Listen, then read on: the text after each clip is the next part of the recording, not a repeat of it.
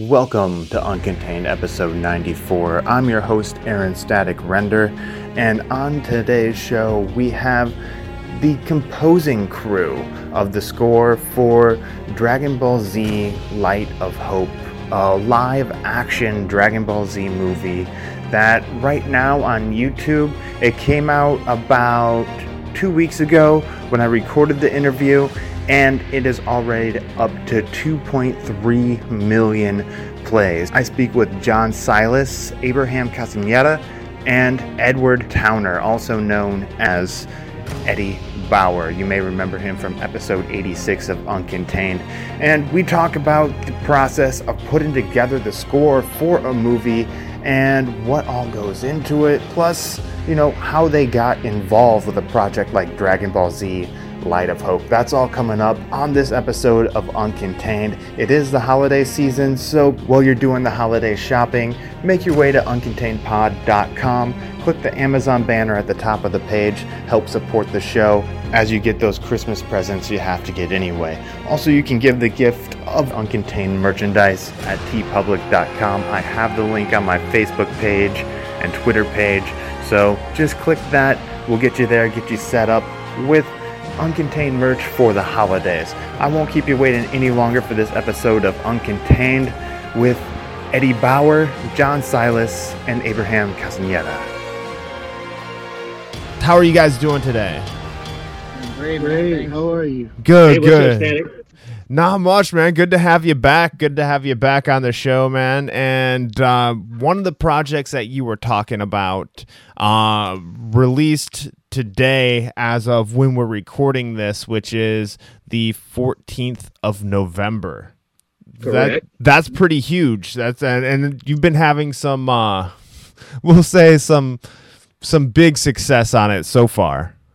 Yeah, I don't want to get too much into the numbers, but I would say we're doing pretty good right now. Man, we're doing very good, man. At this time, and within less than 24 hours of releasing the movie, they're at like 361,000 views. I'd say that is pretty damn good, guys. Yeah, just thank you to all the fans for showing the love and support from day one. The guys at Robot Underdogs, Rita and Donnie McMillan, have been just really, really pressed to get this done. And to finally see it come to fruition and the response from fans is just overwhelming. I literally came in on the back end of it, and, I feel like I'm part of the family already. So it's been huge, man. That's awesome, man. That's awesome. So I guess we all know that you've worked on Dragon Ball Z, which is out now. So do you want to just go around the circle and introduce yourselves real quick? Just a little brief introduction. So my name's Abraham Castaneda. I was actually with Robot Underdogs since the very, very, very beginning. I just randomly hit them up and just decided to send them an email. And this is before they even decided to start doing any film. And I didn't hear back from them, I want to say, for probably 4 months. So I assumed I just got like the LA no. And then out of nowhere. Then they just hit me out of nowhere. They're like, yeah, we love your work. We weren't sure if we were going to actually go through with it, but if you're still on board, we'd like to have you be a part of it. And I was like, cool, hell yeah. And then, I've been doing music since 97, and now I'm doing this with music. Okay, great. That's awesome. You've been on board since the beginning, and that Hollywood no, man, that is rough. But that's the first time I've heard that. Hadn't heard it put that way. It's kind of a nice way to put it. So, John, what about you, man? I'm a writer and producer. I just started composing in December, and this is my first Dragon Ball Z venture. So okay. I just got brought in on this project by Abe. All right. Awesome. And Eddie, you want to go brief introduction as well? I know you were on my show a few episodes ago. Yeah. So if you guys want to, get the full rundown on me, you can check previous episodes on Uncontained. Amongst many projects I was working on, this, again, brought in by Mr. Castaneda here, to work on Dragon Ball Z Light of Hope. And to say the least, man, by it being my first gig as a film composer, I say I didn't do bad. You know what I mean? I again, a testament to these two guys, and shout out to JD. I am JD, who's unfortunately working as always. But he's the fourth member of the composing team. He was the music coordinator and the mastering engineer. And, we just put our heads together and just like, let's build a score that people can remember it by. And I think we accomplished that. Yeah, the score is actually pretty epic listening to it. It went well with the rise and the fall of action. If there was any real fall to the action, it was pretty action-packed the whole way through. So I actually got to watch that today, which I was excited about. I was looking forward to it since I talked to you, Eddie. So how did you guys end up fitting together? Like, did one person take the cowbell, the other person, like, I'll do this over here, and come together with multiple pieces, or did you all like team up on one project? Well, that one was for some of the scenes, it was a bit weird because there were some scenes that they ended up actually sending me like earlier in the year before I even asked these guys to be involved, and so some scenes were actually pretty much like already taken care of. For the scenes that we had left, on the other hand, though, it was a very, I'll just say, interesting to work with certain. But yeah, so like for instance, for the fight scene, it actually got delegated to pretty much I was starting it off, and the fight choreographer wasn't liking pretty much the way I was starting it, and then it got handed off to pretty much John Silas and Eddie over here, and so they took care of the fight scene, and then so pretty much from there I think you usually went for the scene where he died, right? Yeah. Yeah. Scores are pretty much getting tossed around everywhere. Kind of a hodgepodge of different flavors involved in the score. But you know what, though? I think that brings the uniqueness to the score, too.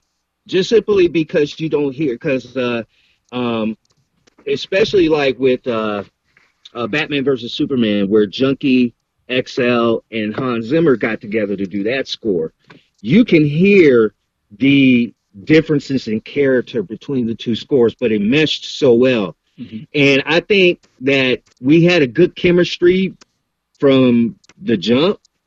And I think that translated into how we were able to build the score. Like, we weren't trying to step on anybody's toes. Yeah. Like, we were just trying to get the score done, you know what I mean? So when Abraham got frustrated with the fight scene, it wasn't like I really wanted to take it. It was almost like, okay, I guess I give it a shot. And, but at the end of the day, to me, it was a collaborative effort all the way through. Right. Like, I don't think the score could have gotten done by one particular person in general. I think it really had to take all of us to really get it done. Oh, yeah. Yeah, so how much of yourselves did you get to bring to the project, of your influences, of your own personal style, and how did you make that mesh? Oh, man, that one was actually... For me, actually, I come from a background of being like a huge Dragon Ball Z fan. Okay. And so this actually might tie into one of the questions that you have. But so for me, the challenging part was, especially for the pilot episode, when it comes to Dragon Ball Z fans, they're very, very, very picky. And if you do anything slightly wrong, they'll like hound you for it like instantly.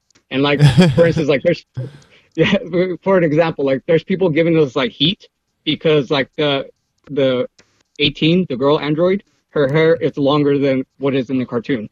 So it's like people wow. Yeah, so it's like, so going into writing the score, I knew it was like, okay, people are going to want to hear something like the original, but music that works in the 80s doesn't necessarily work now. What I would also tell people is that you also have to worry about like the whole copyright infringement, all of that stuff. Yeah, so then what I would do personally is that I would try to like listen to the soundtrack of like the Dragon Ball Z cartoons and all of that stuff and just focus on how it made me feel more than anything. And then from there, I just started applying what I liked essentially and then went from there. And then I would try to get some elements on the pilot episode there's this one, like, I guess, scene where like the androids are like rounding up the refugees, getting ready like to kill them. And during that one, I actually, I think, borrowed like from one of the episodes that I happened to see like that day, and I was like, oh, let me copy that a little bit, and so try to get elements from it. And so this way, the fans are like, oh, I could kind of hear that you're pulling from this theme, and probably subconsciously I am, but again, usually what I do is I'll just listen to the soundtrack and focus on how it makes me feel, and just go from there. All right, that's an interesting way to do it, and it is very touchy when you have an audience that's so dedicated to it, whether it be Dragon Ball Z, like Mystery Science Theater. When you have like a fan base that's loyal and like kind of connected to it, it has to be tough to deal with. Yeah, yeah. No, that was a. When the first pilot episode came out, there was a lot of people telling me like, "Oh, how come you didn't use the original?" And I actually had to say this like 600 million times to people. I was like, "Well, there's copyright," and and all of that stuff. But yeah, no. When it came to this project, as it got closer to the deadline, I don't think any of us had a lot of liberty with our style. Some, but not much. There wasn't a whole lot of leeway there, brothers. But for some of the scenes, like say for instance, there's this one scene where Gohan is injured and Bulma's patching him up.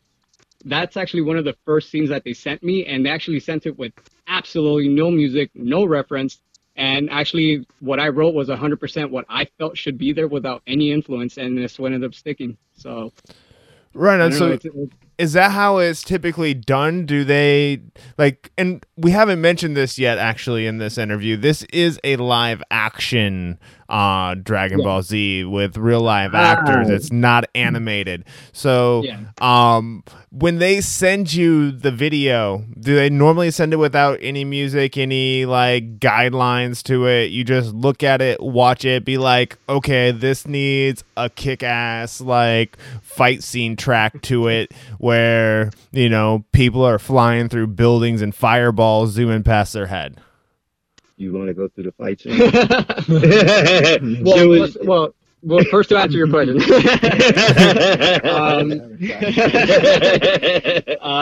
Usually the way it goes, it depends on the director and how they feel about the scene. So, for instance, that scene with Bulma talking to Gohan, it's a very touching scene. And so the directors ended up making their edits and their cuts for the scenes on what felt right. And they didn't feel like music. They didn't need the help of music to do the edits. As opposed to the fight scene, for those type of scenes, when they send it over to us, there's already a temp track there that they want us to kind of copy. Okay. And so... like a reference. Yeah, so it's pretty much like a reference track from there. And then so is it typically just something they've heard in another movie that they're like, okay, I think something like this will work for it, but don't copy it too closely. Yeah. You know what the funny thing is here, Static, is I was looking at the comments last night, and I mean, you got to understand, we're going through thousands of comments here. Yeah. And I finally found one related to something about the score. And one of the things that was mentioned is that particularly in the fight scene, that the percussion elements kind of sounded like something from the Man of Steel or from Hans Zimmer. So, yeah, we have to be careful. At the same time, directors are very picky too. And it's a certain type of feel that has to be incorporated with visual to get the right type of emotion to the audience. And particularly with the fight scene, it was very, very tough to try to separate our feel compared to what the feel of the temp track was. And that's why in that comment, it kind of brought it home like, yeah, it did sound similar because that's kind of what they wanted, but keep in mind it sounds similar. It is not exactly like it. And that's what we try to do with every little piece of score that we did was, kind of follow the temp, but at the same time, okay, it's temp for a reason. Right, and it's there so that we can capture the feel, the pace, the rhythm of the scene. But yeah, it's sometimes you're going a little bit closer than you want. Yeah. This time around, as we got closer to the deadline, that was one of the things that was challenging. Is that the first time I didn't work with the fight choreographer directly, and I guess this time he was more involved.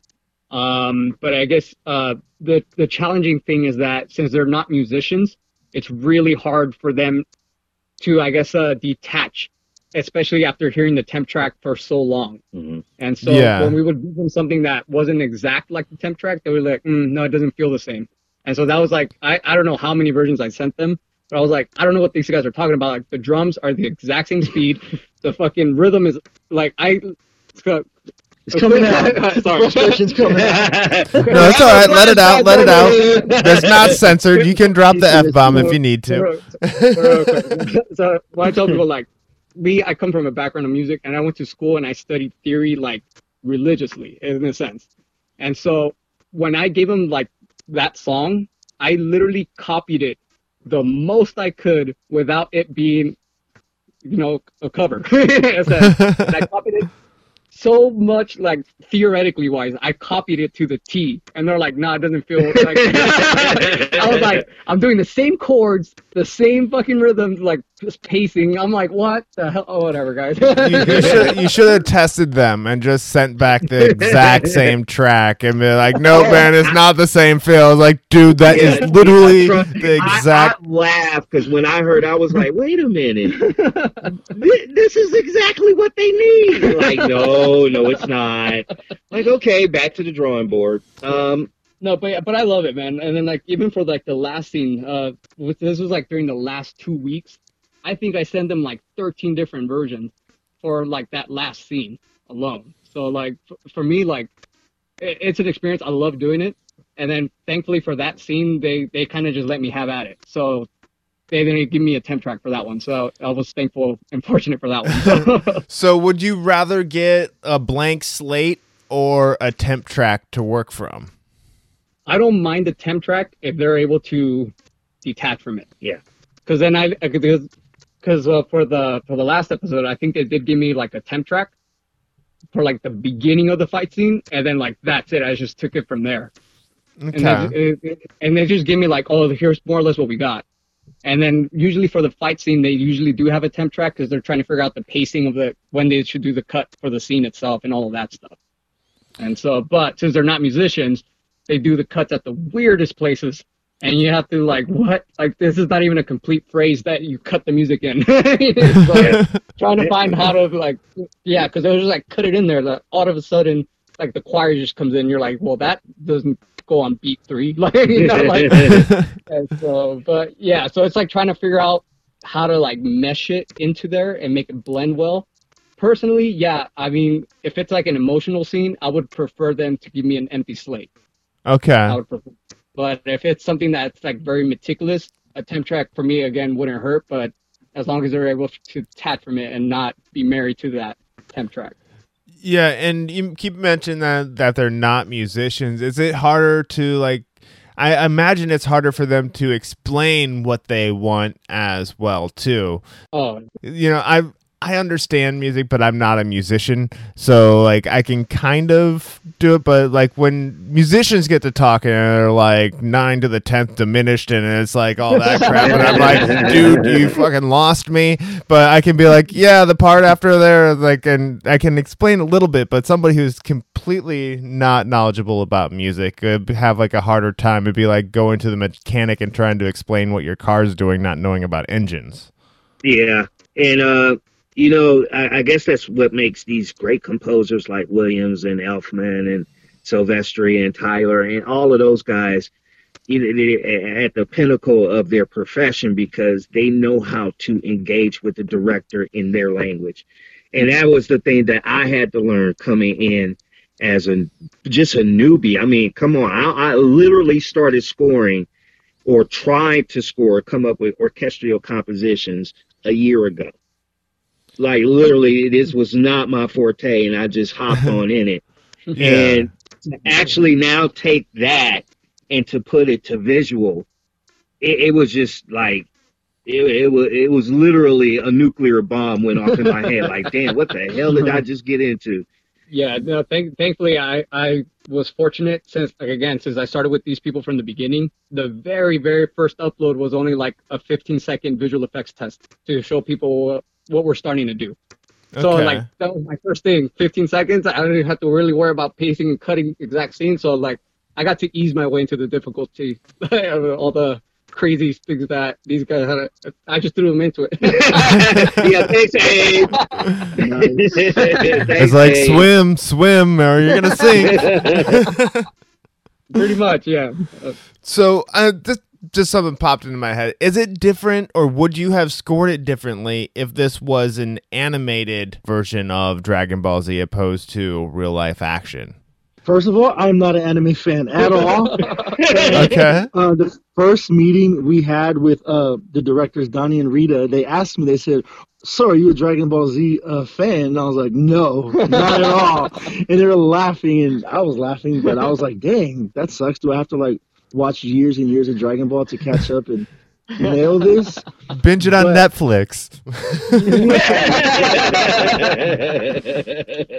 But I think I would approach it a little more cartoony if it was an anime. Yeah. Just, Okay. I can't really explain the elements, but I think there's something different than a film, a live action, as opposed to an anime. Yeah. You know, something different. I probably can I don't think pinpoint it. I don't think it would be that much different, to be honest. I think the score would probably resemble Yeah. kind of more or less the same. But yeah, having the live action and seeing that does take an impact and an influence on everything. Yeah. So so I mean, that's a very interesting question. I mean, Yeah, I would say it would probably stay 80% the same personally, but I don't know. It's hard to Yeah, it's hard to pinpoint. because the story is the same no matter what. You know, so as long as the story is being told the same, I think that would influence our compositions. You know, in a sense. Yeah. All right. The reason I think I'm leaning that it wouldn't be that much different is just because even with films, they start in a storyboard. So they start off with drawings, you know what I mean? Yeah. And then so they can go from there. And then so at the end of the day, as a composer, we're trying to enhance the story. So whether the story is being told through live action or through a cartoon or through an audiobook, even, like, the composer is just there to enhance, you know, to enhance the experience in a sense. Yeah, I all right, cool. I was kind of wondering if, like, say maybe some of the expressions of the actors would make you want to go one way opposed to, like, say the cartoons definitely wouldn't necessarily have the same dramatic effect that the actors would have, and it could have steered it a little different direction. But I don't know, like when I was in college, I was in a video production class, and I had to flip through catalogs and catalogs of music to try to get the right piece to put in for background music. Had to shoot like some book or something, like Reading Rainbow style for college. Except for didn't have the budget of Reading Rainbow, had to like just move the camera along the page to give it motion, and then add music behind it, you know. So it was like trying to find the right music for that scene to help give it a little bit more life. Obviously, I'm not to the composing level. I was to the flipping through a catalog of music level. I'm not trying to throw myself in the same boat. But it was interesting, though, because certain music, as you all know, enhance certain things going on in it. Yeah. Do you have... I'm totally changing gears right now. No transitional material at all. We're just rolling with it. Do you ever find yourself like listening to the radio and being like, okay, I don't necessarily like that song, but that song would make an amazing soundtrack song? Yeah, or I could hear this song in a movie. I've kind of listened to songs like that before. And like you mentioned, it's all about, you know, emotion. So as, you know, I'm pretty sure all of us have experience of producing or recording records. Mm-hmm. It's all about the lyrics, you know. or in the case of, you know, a performing artist, it's probably the lyrics and the instrument that they're playing. I think it translates the same when you're talking about composing for visual. You know, the scene or the pacing of the dialogue kind of, or the pacing of the action kind of dictates how you flow with it, and that brings a certain level of emotion, whether it be, you know, if you want to talk, you know, musical sense, diminished chords or augmented chords, or, you know, you'll lose me, man. You'll lose like me. That. Yeah. You know, so that gives you a kind of a.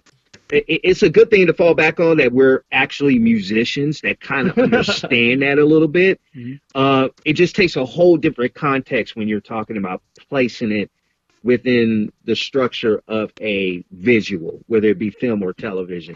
I think for me personally, that was like the hardest transition because I've never done it before.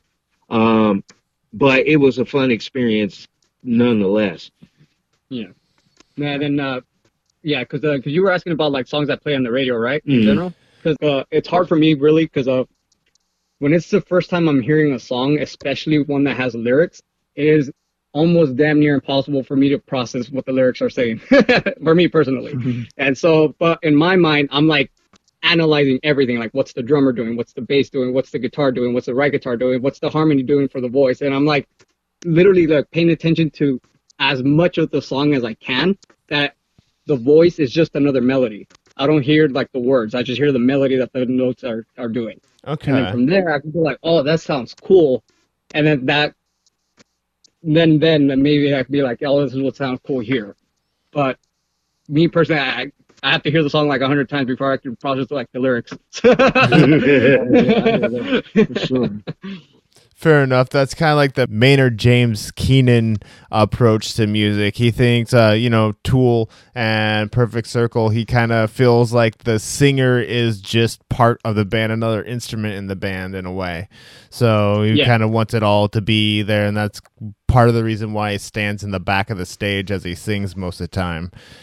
Not necessarily great for watching the performance. I'm sure I'll get a few Tool fans that will hate on that statement. But hey, why not?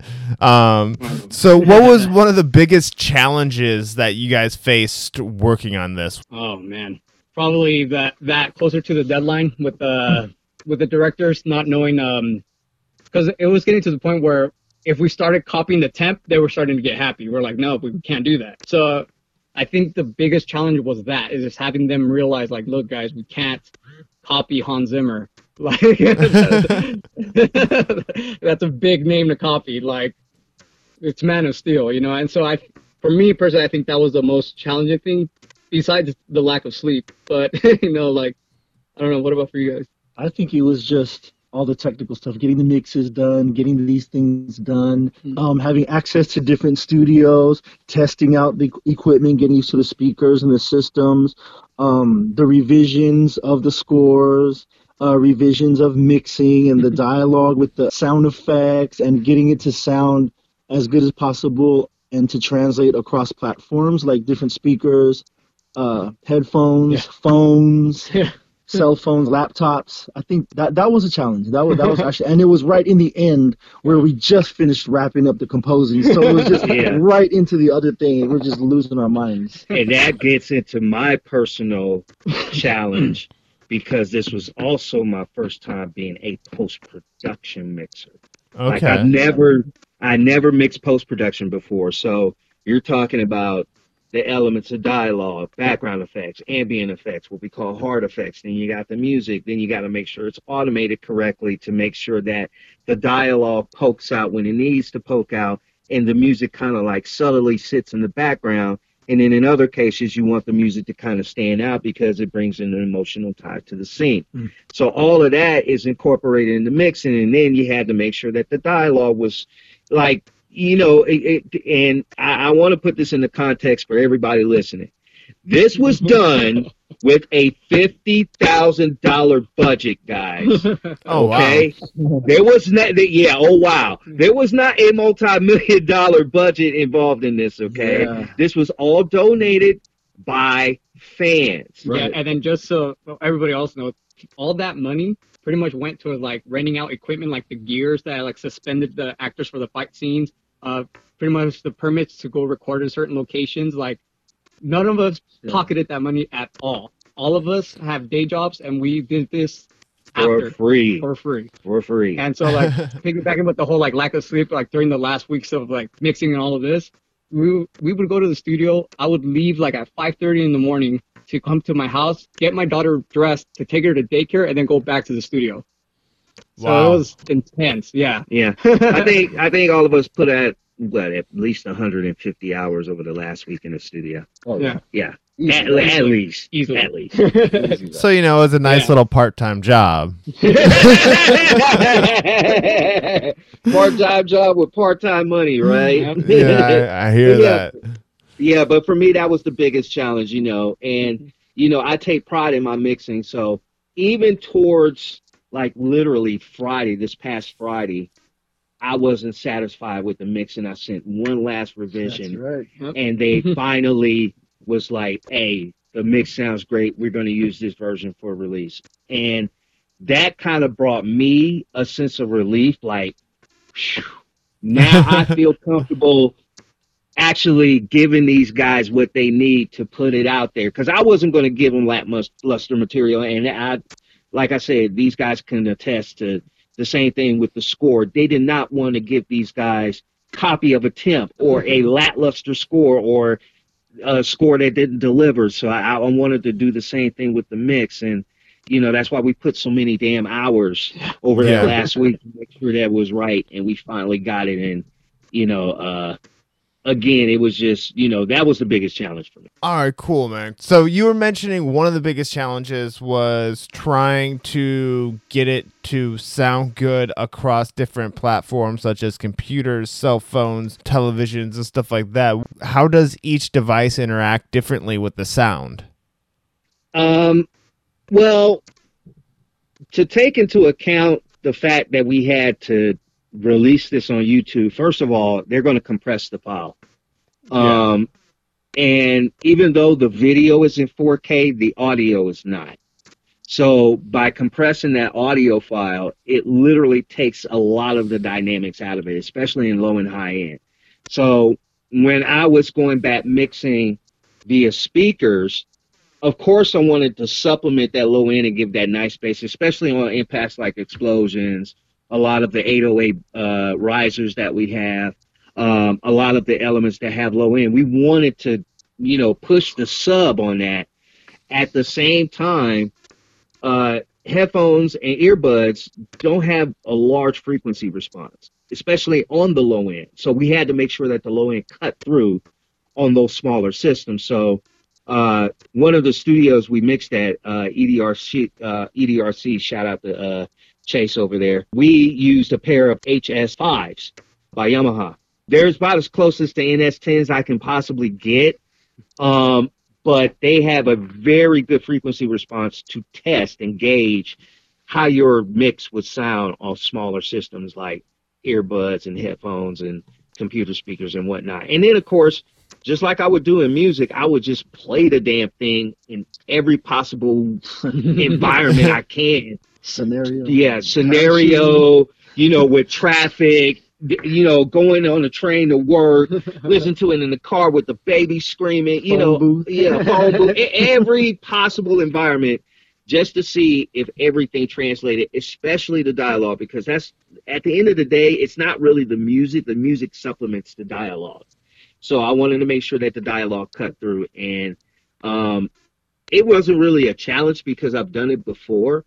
It was just so many elements in place that had to be combined that made it a challenge. And of course, trying to stick to that very, very hard deadline of today. All right, awesome, man. So I watched the movie today. I'm not going to give anything away, but I am going to say, damn, talk about a cliffhanger at the end. Nice. You know what? You know what's funny? The comments were like, I can't believe you guys left us hanging like that. And I love it. I love the way I love what Rita and Donnie did just by giving them a nugget. Yep. And again, it's the music industry the same way. You just spoon feed them, and then entice them, and then they come back for more, and then you give them more to eat. And I'm pretty sure Rita and Donnie are doing the same thing with all of these releases. I'm pretty sure they got something else down the pipe. So, guys, I promise I won't tell anybody, but do you guys know what happens next? Oh, yeah. No, I don't. Well, I think you could probably find it on YouTube. If you put History of Trunks, I think you can watch the whole animated short film that we're doing this off of. Oh, yeah? So, like, for people who are fans, they know the story. So they know, like, I don't want to say anything, give anything away. No. Don't give anything away. For people who are fans, there was no surprise for them. We stuck true to the story. So, but for people who are not fans, or for people who are not related to like anime, this is for me. What's exciting for me is that it's getting them excited about this. Yeah. Dragon Ball Z for me, I think is pretty cool, and this story is pretty badass because it has to do with time travel and all that stuff. So. There's one thing I will predict, and that's a lot of ass kicking in the next one. Oh yeah. Oh yeah. It's gonna be I don't think I'm ruining anything for anybody saying that. Oh, so, no. But I think the guy that for like future Trunks is when he gets older.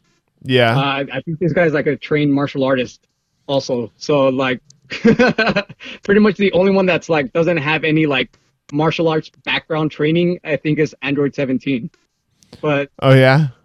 But that chick and the other guy that they contracted, I think both of them have like that history. Yes, Amy Johnston does. Yes, indeed. Yes, indeed.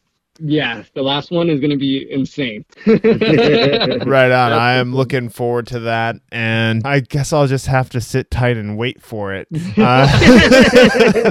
Same here, man. But like, what advice do you guys have for people who are looking to get started out composing or doing scores for movies like this? Well, my teacher, my music theory teacher, told me is step number 1: don't panic. So that would probably be my first advice. When it comes to this industry or whatever it is, I guess my advice would be just don't stop, just keep going. Okay. Like that, this is what it has to be. And then, honestly, what I would recommend to people is be very social just be very social and talk to everyone that you meet. If you're gonna have more than a 30-second conversation, they should know that you're doing music somehow. Like every person that I meet, they know I'm a musician. They know I'm a composer. Okay. And if I'm gonna have at least a minute conversation with you, you're gonna know that by the end of our conversation. One of the things that I've learned is just by me talking to people, eventually they'll be like, hey, well, I do know somebody. I guess just start talking to people a lot. It's gonna make you very comfortable to just talk in general. So that when you are talking to directors, it's going to be a lot easier for you, or just any work in general, even if you're producing for somebody or whatever it may be. But yeah, that would be my advice. Don't stop and just talk to everyone. Basically, be like a person doing CrossFit or a vegan. Because within the first 30 seconds of conversation, you know it. For me, I've been writing and producing, so I've worked with a lot of people already.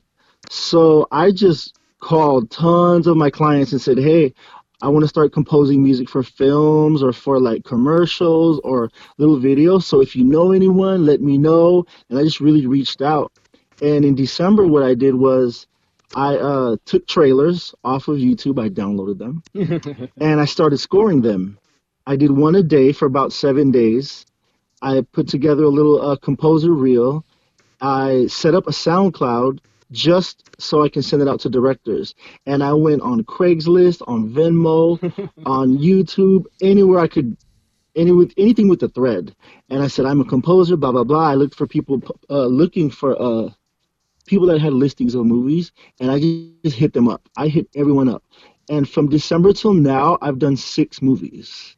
And Oh, people wow. hit me up, and I just consider myself a composer. I'm like, I'm a composer now. I was a music producer in December, but now I'm a composer. I just literally changed it and said, yeah, none of them knew that it was my first, like back then that I had just started. My first movie, they had no idea it was my first movie. Second movie, they didn't know I was brand new to it.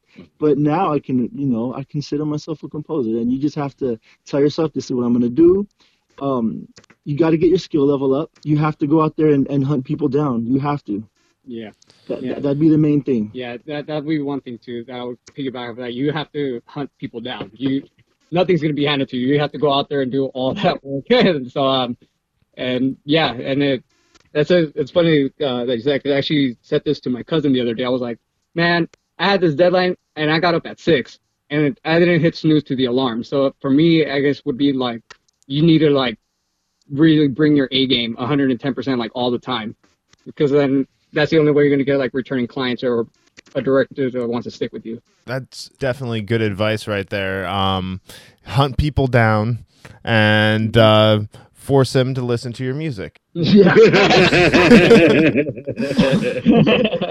Right. Yeah. And plus, nowadays we live in a society where we have social media, so that's essentially like free marketing. So to get on social. I used to like not be a big fan of social medias, but I forget the guy's name, but he ended up being like a manager for a Kill Switch Engage at some point or something.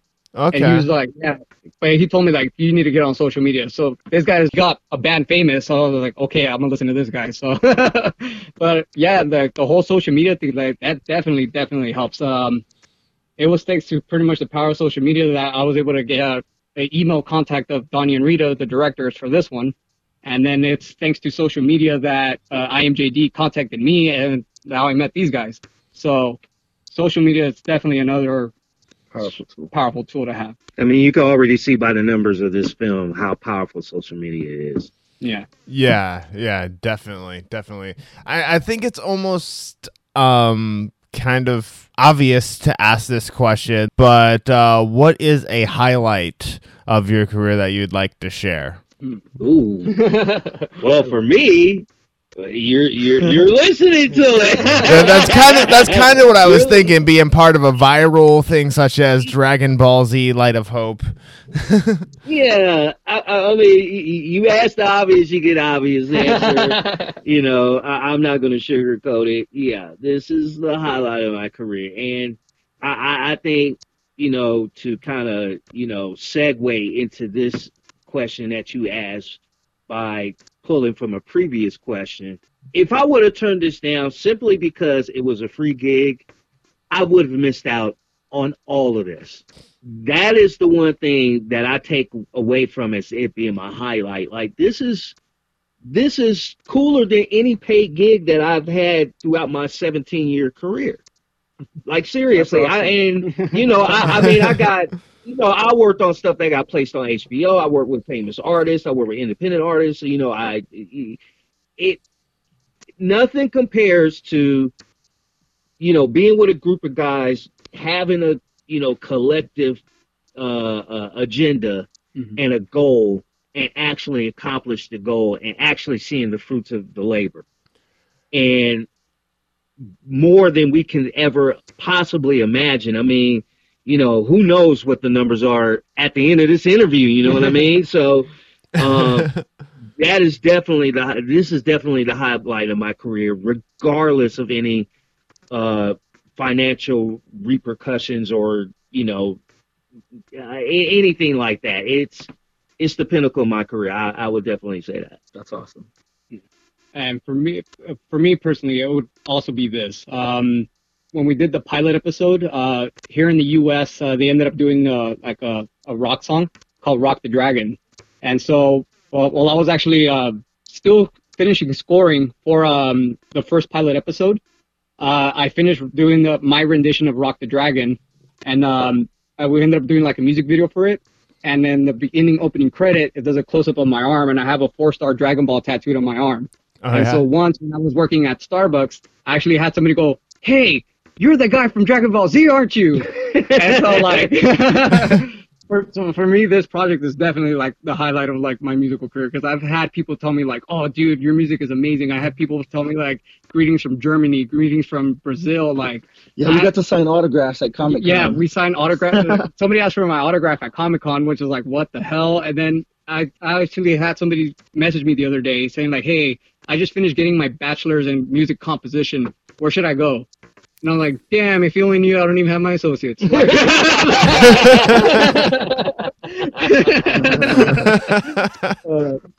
yeah, so for me, I can clearly say, yeah, this definitely is like, for me, the highlight of my, for me. Right on. For composing, I would say same for me. Okay. Just the fact that we got to be a part of this, and we met the cast and crew. And I think for all the other movies I've done, I think only a few of them have been in America. Like, there's one in Germany, so I haven't got to meet a lot of like the crew. Just this like anal director most of the time, just hounding me about this and that. But yeah, the director Donnie and Rita are awesome. Yeah. All the cast are awesome. We got to hang out and we did the pre-screening at LA Comic-Con, so that was just so fun. And they did the panel, so it was an amazing experience. It really was. So Awesome. I would say this is a highlight for me. Awesome. And by the way, I just checked since you guys mentioned it. As of right now, you're up to 385,576 views. So it's still going. I don't think it's slowing down, guys. I don't think it's slowing down. Yeah, well, again, thank you to all the fans. Yes, thank you. Share, subscribe, Robot Underdog 2 on YouTube. Instagram, Robot Underdogs. Of course, we're probably going to give all that information towards the end of the show anyway. Oh yeah. But I just wanted to say thank you to Rita and Donnie and everybody who was involved in this project for allowing us to, put our, hard work, time, effort, whatever we did to, make this what it is. Because without the fans, it's a moot point for us to do this. All right, yeah, definitely. And, you kind of have to keep the fans in mind with something like this, too, or else especially with something like Dragon Ball Z, as we kind of touched on earlier, or the fans will completely revolt against it. Yeah, pitchforks. Die. Yeah, you definitely want to avoid that. But so I know you touched on social media just a little bit earlier, but what do you do to promote yourselves? Well, now that I have this whole Dragon Ball Z finished thing, what I personally do is I'll go on like social medias, and I'll probably give like a minute sample or like a 30-second sample of like a song that I'm working on, just to kind of tell people like, oh, look, here's what I'm starting to do. So it's kind of like a preview in a sense. And then until I finally actually release it on like YouTube and iTunes and all of that stuff. And so, yeah, that's usually what I do. Or one thing that I think also helps is showing people that you're human. So sometimes just showing a little bit other things that are not music, yeah, just small samples here and there just to entice people, and then give them a release date of a song that I'm working on and stuff like that. All right, cool. I think I just have fun on Instagram and Snapchat, and it'll be random things like literally like obviously food and things that no one cares about. But like you said, it just shows that you're human, because even I get annoyed seeing the same post. I do this, I do that, and that's all I see. And especially if you know the person, you're like, dude, we do so much more than that. It's lame now, and I unfollow you. But as far as like promoting like what you do, gosh, I really don't. I still literally go on all these sites, and I still try to hit up directors. That's what I do. Like, go to my SoundCloud, go to this, listen to this, and that's how. I guess I don't really promote. I just more so pursue them. Okay, fair enough. I guess for me now is to use this kind of like as a catalyst to do everything via social media. Kind of, boost up my Instagram status a little bit, and finally establish a Facebook page of some sort. Of course, I got my SoundCloud. You got 300,000 views today, Eddie. Nice. we all have IMDb pages. So, we use that to look for, directors and producers and writers and for screenplays and whatnot. So that's a good way for us to promote. And of course, me working at AMI, working in Hollywood, and getting in with these guys, just try to, like they say, be more than just music, and just try to, let these people know that you're at least somewhat human, that you do have a life other than that. And I think they'll gravitate to you more. Of course, something like this kind of brings a little bit of credibility to what you do.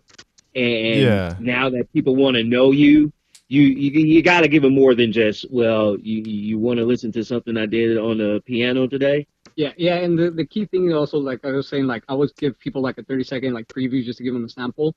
The key thing is also respond to people in the comments, and because if you like interact with them, then they start liking you, and they're more likely to want to buy your product.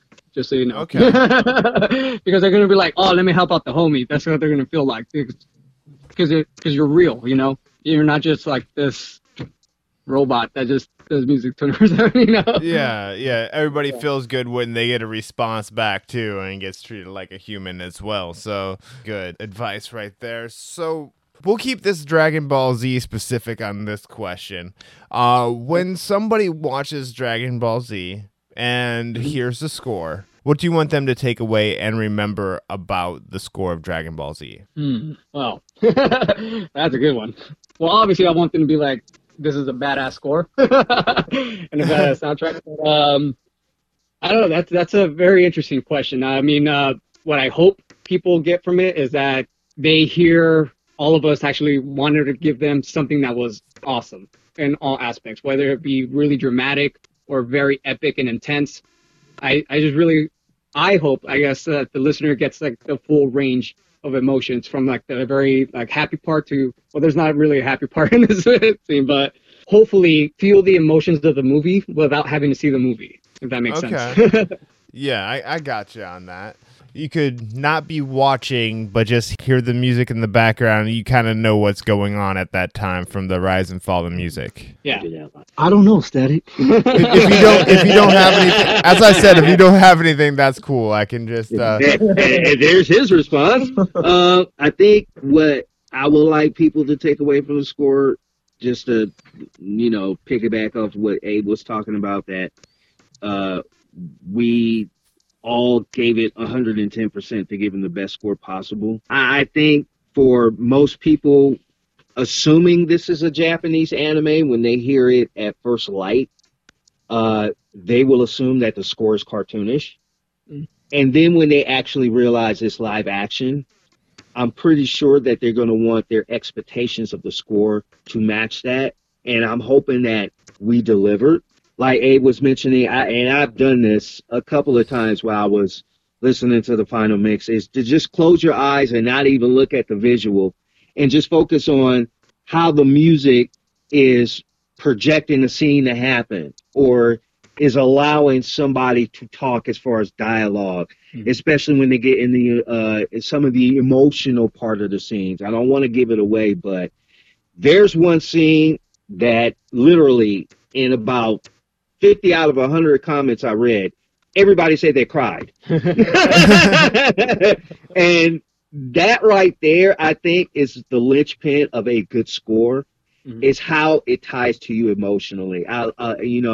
Again, John Williams is my favorite. I have all these favorite composers, and one thing that always sticks with me about them is they have a certain niche of how to grab you emotionally, whether it be to use an instrument or to use a theme or a motif or something like that. So I just want the fans to kind of get that same element from us, even though we're not a John Williams, a Brian Tyler, or Alan Silvestri. We're John Silas, Abraham Castaneda, and Eddie Towner. And don't forget about IMJD. Can't forget about that. No, yes. But also sidetracking a little bit and kind of piggybacking off of you. Earlier, Eddie mentioned that he was scrolling and he couldn't find anything about music. for me, I kind of see that as a token, as a good sign, Mm-hmm. because if the role of the composer is to enhance it, we're not supposed to be getting the glory in a sense. So for me, I'm kind of seeing, I'm seeing that as a glass half full, like That's a silver lining right yeah. there. Yeah, So definitely. nobody- It's kind of like the bassist in a band, A lot of times, like when you don't hear the bass or don't notice the bass, that means that bassist is doing a good job. Yeah. If the bass drops out, then you got a problem. Oh, that was perfect. But yeah. Hey, my mom likes it. That's all that matters. Nice, She says nice. it's special. Oh, you said you were watching it. Yeah, I was watching it with her earlier, and like we said with the cliffhanger, she's like, "What happened?" I was like, "Oh yeah, exactly." Right on, right on. Well, that's always fun watching things you do or listening to things you do with your mother. Yeah, I got to make sure I send my mom a link so she can check it out. Again, that's what made this project, regardless of how much blood, sweat, and tears we put into it, that's what made this project fun. The fact that we can actually, have an interview with you and discuss it and, laugh about it, even though we went through those long hours like that and through all the hell and headache that we had to go through to still, pat ourselves on the back and say, job well done. Yeah. That brings a good sense of satisfaction, with my compadres. These guys are my friends for life. And I think this brought us a lot closer together than people think. And I think this goes for a lot of the staff too. Yeah. I think, this brought us, more as a family than just colleagues and coworkers. Yeah. And I gladly take that away from this, more so than even the views that we get, which of course, Most definitely. again, thank the fans, but this is my family now. Awesome. So we're getting close to wrapping this up here today. I'd like to thank you guys for coming on and talking to me here. But before we get into the complete wrapping up process, have I forgot to ask any question or have not asked any question that you wanted me to ask? Anything you want to get out there? Oh yeah. So I actually have this quote unquote metal band that I'm Yeah. going to be starting up. And so one of the last bands that I was in, it ended like really, really bad. Pretty much the guy called my wife a whore and he told me to have fun playing house. And this was before we even decided to start our family. So Okay. pretty much as an FU, I ended up creating this song, posting it on iTunes just to like prove a point to these guys because they were so quote unquote good, but the only reason the music was the band was blowing up was because of the music I was writing. And so yeah, it just ended bad. So I ended up making this song. I posted it on iTunes, and I created an Instagram account for this band, and it has over 4,000 followers. And keep Wow. in mind, I haven't been active. I haven't been promoting it. I haven't really done shit with this. So a lot of my friends are like, dude, you should push that. So now that this whole DBZ stuff is done, I'm gonna, I guess, be back active on that. I'm actually hitting up like videographers right now to do a music video for the next song that I'm going to release. And the name of that band is called Eclipse of Apollo. Eclipse of Apollo? Yeah. All right, cool, man. Cool. And are you the bassist? You know it. I'm sorry, I had to do a callback on that one, guys. Awesome. That was awesome. All right, so that's awesome, man. So, anybody else? Shout out to Rita and Donnie McMillan, Definitely. Lohan Busan, Kenny Lou, Ruth Ann Thompson, Amy Johnston, Tyler Tackett, Jack Wall. That's the entire cast and crew. Sorry if I missed anybody of Dragon Ball Z Light of Hope. I want to thank everybody for allowing us to do this with them. Of course, my friend JD, this guy got me my first conducting gig, and now, I'm with these guys composing short films and whatnot, and this guy busts his ass. The reason he's not here tonight is because he's working. So, All right, we'll let that one slide then. This time. Yeah, this time. Yeah, but next time, he's damn supposed it. to retire. He's supposed to retire soon, so we want to give him a good send off. You know what I mean? And again, just shout out to those guys. They made it more than a fun experience for everybody. Okay, so I got one final question for you guys, but real quick, before we hit that up, where can people find you on the internet? What are your socials? And where can people find Dragon Ball Z Light of Hope? Social security number. Yes, I realized what that sounded like afterwards. And do you guys have LifeLock? Well, for all my social medias, it's super easy. It's Abe, so ABE, the letter C, and then music. And that's for all my social media. So that's Snapchat, Instagram, YouTube, everything. And then so for Robot Underdog, if you go on YouTube, you could just write Light of Hope, or you could type in Robot Underdog 2. Yeah, but if you put Light of Hope, it'll be like the top video you see. So. All right. What about you guys? Where can people find you? Eddie Bauer Music, all one word. That's EDDIEBOWER Music, all one word. On Instagram, on Twitter. Edward Towner on SoundCloud. Edward Towner on Facebook. And Edward Towner on IMDb. That's where you guys can find me. All right, perfect. John, where can they find you at? Mine is John Silas Music, JOHNSILAS Music, and that's my IG and Facebook, actually. I have a Twitter, but I have no idea what it is. And my Snapchat is not I don't know. Those are good enough, Static. All right, sounds good, man. Sounds good. Let them know where you want them to find you, not the other places. Yeah. All right. The final question of the show is the title question of the show. Edward, Abraham, John, how do you live uncontained? Well, as I said before, I think I can say it again. No fear. Oh, no fear. No fear of failure. No fear of disappointment. No fear of hate. Just all out, 110% in everything you do. And, you know, regardless of the circumstances, be proud of what you do. Know that you gave it your best. And, you know, the outcome would dictate itself. You can't change the outcome. All you can do is change your attitude on how you're going to approach what you do. So as long as you do that, I think that is the rule by living uncontained, is just having no fear of anything negative going on. Yeah.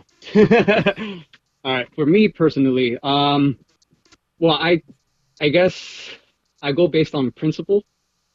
So, like, for instance, well, let's say, it might be a long answer. So, say, for instance, I try to make it a conscious effort to every single day, you know what, today is going to be a great day. And so, with that mindset also, kind of going off of, like, Eddie's mindset also as well, is that go with that no fear mentality. Because a lot of what I see happening with a lot of people is that they doubt themselves a lot. Like a lot. Yeah. A lot of times we end up like closing the doors to opportunities before even knocking, kind of thing.